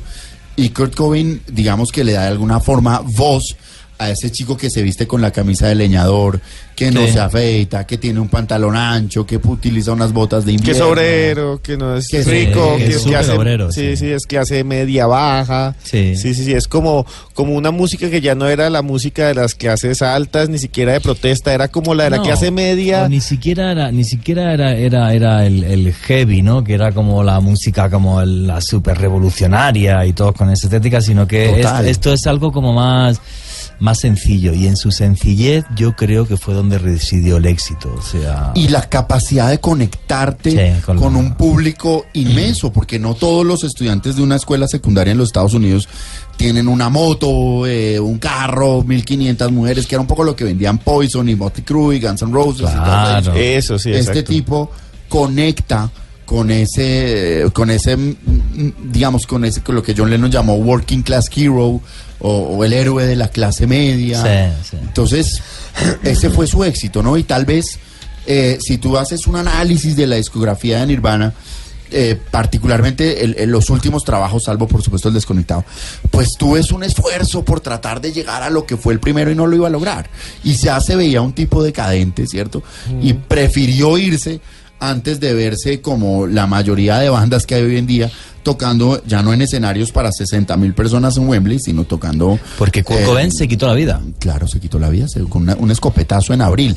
Previo intento en un concierto en Roma, como 3 meses antes ya había hecho él un intento de quitarse la vida, y termina pues con un escopetazo quitándose la vida. Qué pena que no estuvieran los psicólogos encima, o gente que le quisiera, a su familia y tal, porque fue una pérdida tremenda. Y la gente que intenta alguna vez hacer algo así, normalmente intenta repetirlo, entonces hay que tener un cuidado tremendo. Es que son chicos, a los 27 años tú literalmente ser el dueño del mundo. No, y tener toda la plata del mundo ya, para ti, hasta para tus tataranietos, o sea... Es muy difícil, y... digamos, la capacidad que tú tienes de movilizar a las personas, por supuesto, para el bien o para el mal, pero realmente era una generación entera preguntándole a un muchacho de 25 años cómo vestirse, cómo pensar, cómo hablar, y ese peso tiene que ser muy este tipo de personajes. Hay una serie de televisión que está arrasando ahora, bueno, lleva muchos años y muchas versiones, que es la de los Osbourne, ¿vale? La vida de y ahora han sacado una nueva versión que es Ozzy Osbourne con su hijo, y van a ver como curiosidades de la historia con su hijo, va con su hijo de viaje. Bueno, yo me muero de la risa. Yo reconozco que es una serie que soy súper adicto, que capítulo que pillo, capítulo que veo, porque claro, el tipo es que el tipo hace 30, 40 años, como estos rockeros, o sea, es que era Dios. O sea, es que ahora mismo no hace nada, pero de toda la plata que ganó, o sea, tiene tanto dinero que es como, o sea, le da igual 8 que 80 que 84, o sea, le da lo mismo. Entonces, es muy gracioso porque juzga las cosas y todo sin tapujos, sin tapúes, sin barreras, es como que le importa nada, o sea, porque es que, o sea... En esa época nosotros no teníamos lo que tenemos hoy en día, de poder estar enterados al minuto de lo que pasa con los artistas. Todo era distinto. En esa época tú recibías una noticia de tu artista favorito a los 2, 3 meses, y realmente fueron personas que tenían yo no diría el control, pero sí tenían un poder sobre todos los seres humanos increíble. Sí. Y eso es una responsabilidad impresionante. Contratos con casas disqueras que le dicen, te pago lo que tú quieras, pero espero que vendas tanto. Entonces, eso también es una presión. Y la vida, digamos, uno suele pensar que la vida de la estrella de rock es una vida fácil. Y ahorita hay una moda que me parece muy, muy, muy positiva. Y es que la mayoría de estos grandes artistas de rock han salido a publicar sus biografías. En algunos casos por sí mismos, en otros casos ayudados por periodistas. Y vale la pena que la revisen, porque la constante es, usted cree que esto es una vida increíble, que yo me la paso en una piscina tomando trago con 30 mujeres, y no es así. Yo tengo una casa disquera que me exige que le produzca y que le represente un dinero. Y imagínate tú lo que es nosotros estamos los 4 aquí trabajando. Y esto lo cuenta Duff McKagan, el bajista de Guns N' Roses, en ese trabajo, en ese libro increíble que es It's So Easy. Dice, oiga, ¿usted se imagina lo que es vivir con 5 tipos alrededor del mundo 24 horas al día, 28 meses? Cuando la gente se pregunta, ¿y por qué se acabaron los Guns N' Roses en su momento? El tipo lo explica, dice, es que viví 28 meses con 5 tipos. Al tercer mes tú ya no los quieres ver. Claro, estás harto de no los soportas. Obvio, cada uno con sus excentricidades. Totalmente, y su mal genio, y su buen genio, y su sueño, y su... O sea, si vivir con una pareja es difícil, imagínate vivir con 5 tipos. Sí, cada durante uno. 28 meses dándole la vuelta al mundo. Entonces, realmente es un estilo de vida muy complicado, muy proclive a los excesos. Sí. Y pues desafortunadamente termina costando vidas y digamos perdiéndose grandes expresiones artísticas. Sí, eso es lo que vemos. ¿Qué más preguntas y comentarios hay a través del numeral 27 Luna BLU? Están haciendo bastantes comentarios sobre el tema de Kurt Cobain, sobre las sospechas que le tienen o que le tenían a Courtney Love sobre la muerte de Kurt Cobain. Poet on Fire dice que a Courtney Love se le acusó en primera instancia como la primera sospechosa. ¿Quién es Courtney Love? Courtney Love es la esposa de toda que fue la esposa de toda la vida de Kurt Cobain, y estaba buscando el dato que había mencionado nuestro invitado Francisco Bernate sobre Kurt Cobain. También tiene una banda que se llama The Hole. Courtney Love sí tiene una banda. Pero bueno, Courtney Love, casado de varios años con 27, la verdad que el tipo también fue muy precoz en eso. Sí, o sea. y mire, efectivamente una integrante de esta banda de Courtney Love se murió a los 27. Increíble. Sí, Kristen muy bien. Mary Paff. Ella murió a los 27 años por una sobredosis de heroína en su tina. Y era miembro de la banda de Courtney Love. Wow. Y es que, mire, hay datos... Courtney Love que después terminaría siendo actriz en varias películas. La película de Larry Flynn, El nombre del escándalo, que ganó el Oscar sobre el creador de la revista Hustler. Esa película, ella actúa ahí y ella actúa como si fuera una persona que sufría de drogadicción con la heroína, que realmente la vivía. Entonces dice que ella lo revivió. Y sí, la acusaron de la muerte... legalmente de Kurt Cobain.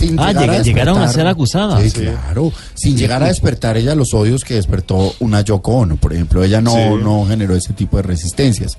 Pero claro, yo sí tenía entendido que en Hole había muerto una, y Courtney Love al final de los días, hoy en día creo que es más como un icono de la moda que de la música. Yo creo que ellos tuvieron un álbum que es muy bueno, que es donde está Malibu.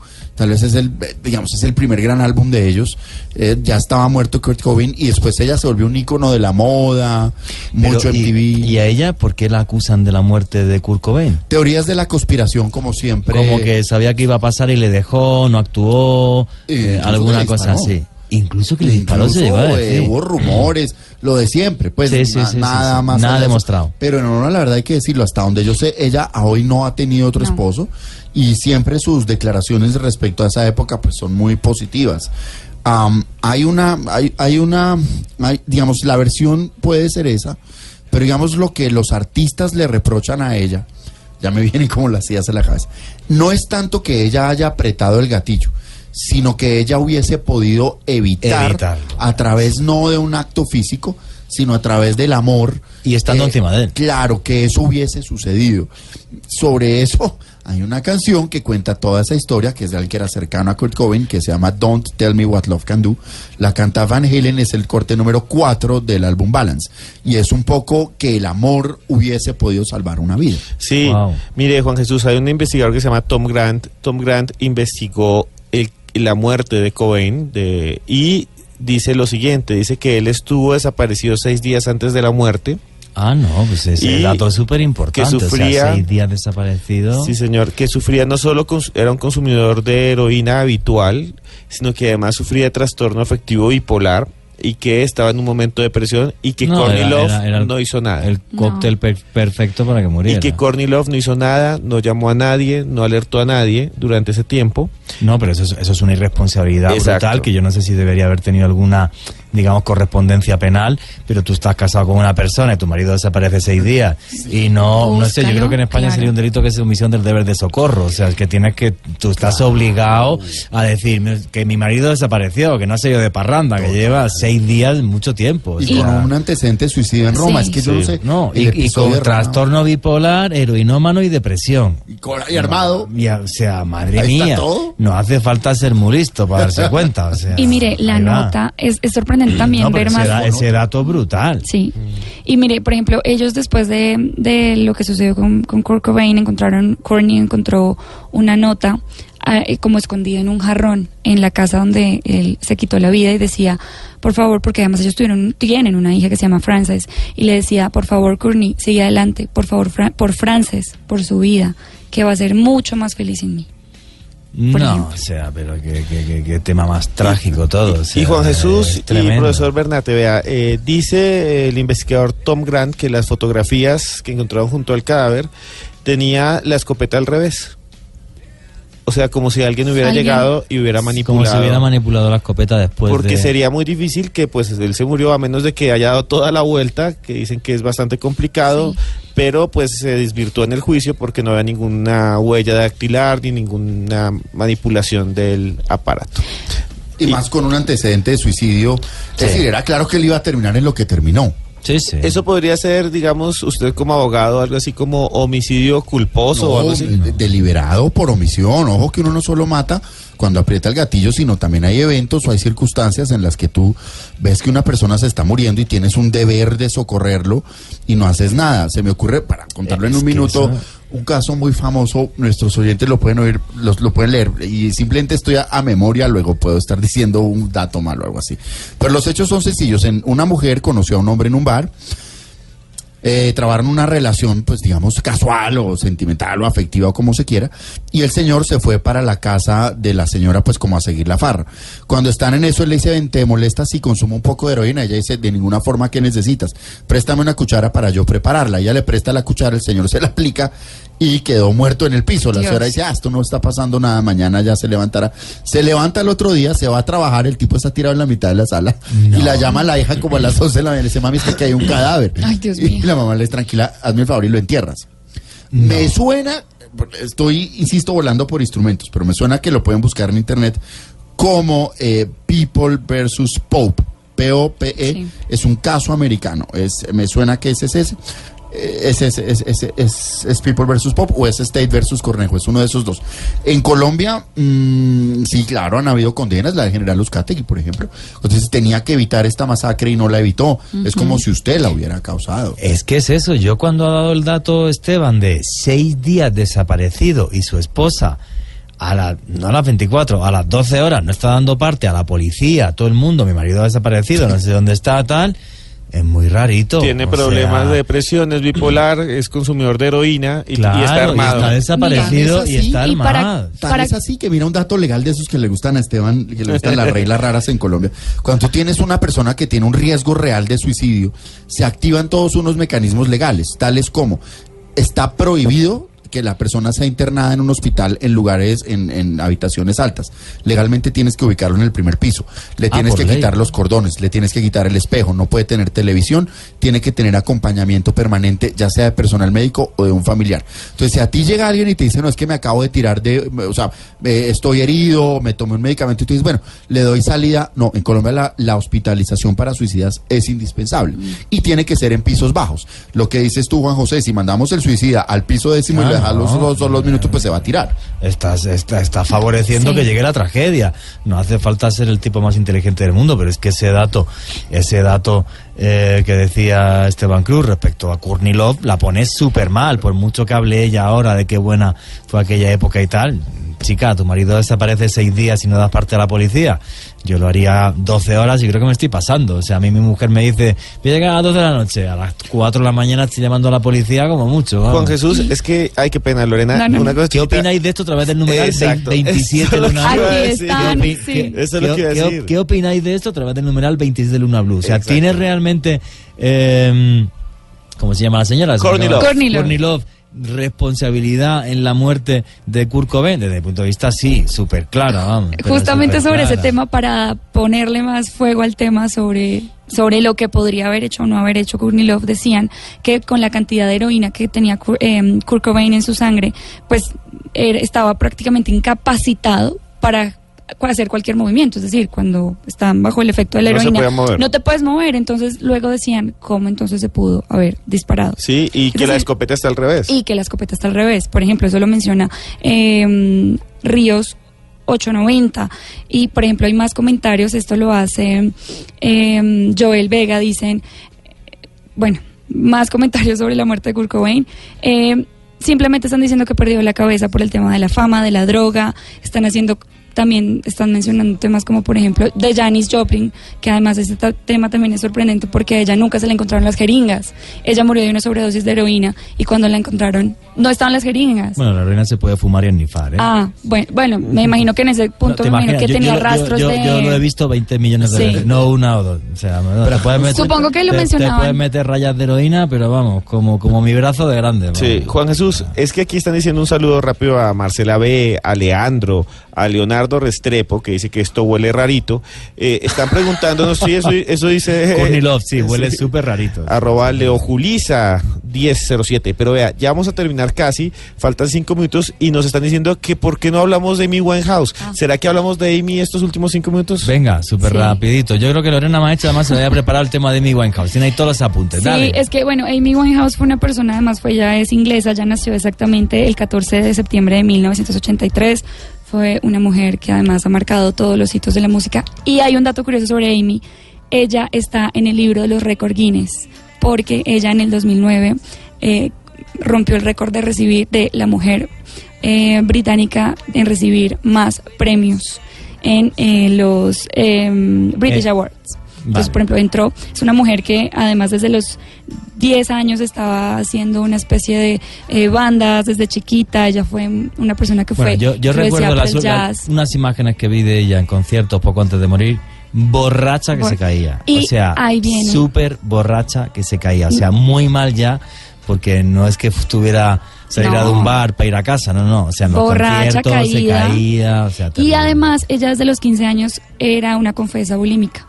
Entonces súmele a una persona que consume demasiado alcohol y además ella consumía heroína, cocaína. Crack también, ¿verdad? Tuvo una vida, una vida además romántica muy dura y muy complicada porque su ex esposo era también drogadicto y era estafador.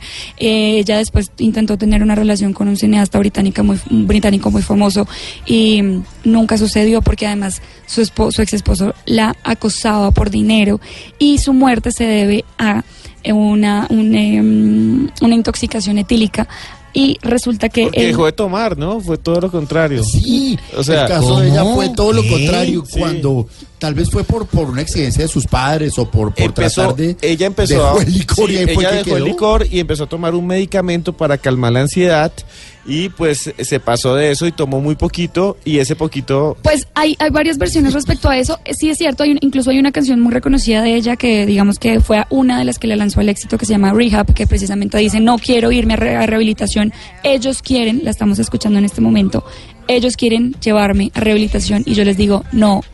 Esta es la canción. No. I ain't got the time.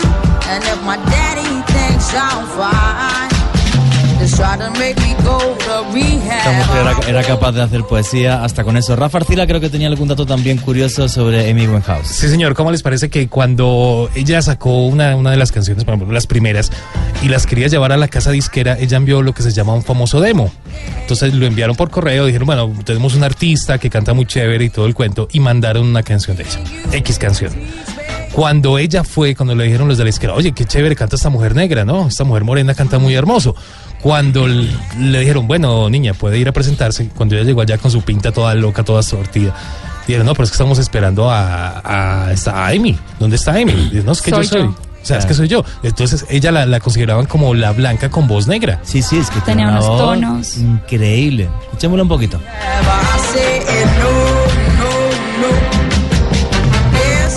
La historia de su muerte, súper rápido, que tiene un minuto. Básicamente ella además sufría de un enfisema pulmonar, entonces sus pulmones solamente funcionaban al 70% por todo el consumo de drogas, y los registros forenses dicen que ella tenía en su sangre 416 miligramos de alcohol por decilitro de sangre, y para una dosis letal por intoxicación etílica son solo 350. Eso sí. Y tenía 416. Se los aumentó la droga. No solamente eran las gotitas que tú decías, se había bebido todo el bar de la esquina. Lo que pasa es que estaba tomando un medicamento para dejar alcohol y eso hizo que una dosis muy pequeña se aumentara en la sangre. Como que tenía. O sea, se tomó solamente una copa de vino, pero mezclada con el medicamento la filtró más rápido. Bueno, es que además hay medicamentos con los que no se puede tomar nada de alcohol. Ese era uno. Y súmale la bulimia y súmale el enfisema pulmonar. Pero en las clínicas de adictos hay un tipo de medicamento que si tú tomas, pero era una media cerveza te pones que te quieres, pero que te mueres, ¿eh? Sí. O sea, y lo hacen aposta. Entonces, claro, pues si se saltó eso, súper mal. Bueno, señores, estamos ya llegando al final. El Club de los 27 de Dioses a acabar en absolutamente nada. La creatividad, la fama, el sexo, la droga. Una mezcla muchísimas veces letal. Francisco Bernate, muchísimas gracias por haber compartido esta otra noche con nosotros hablando de todo este tipo de personajes.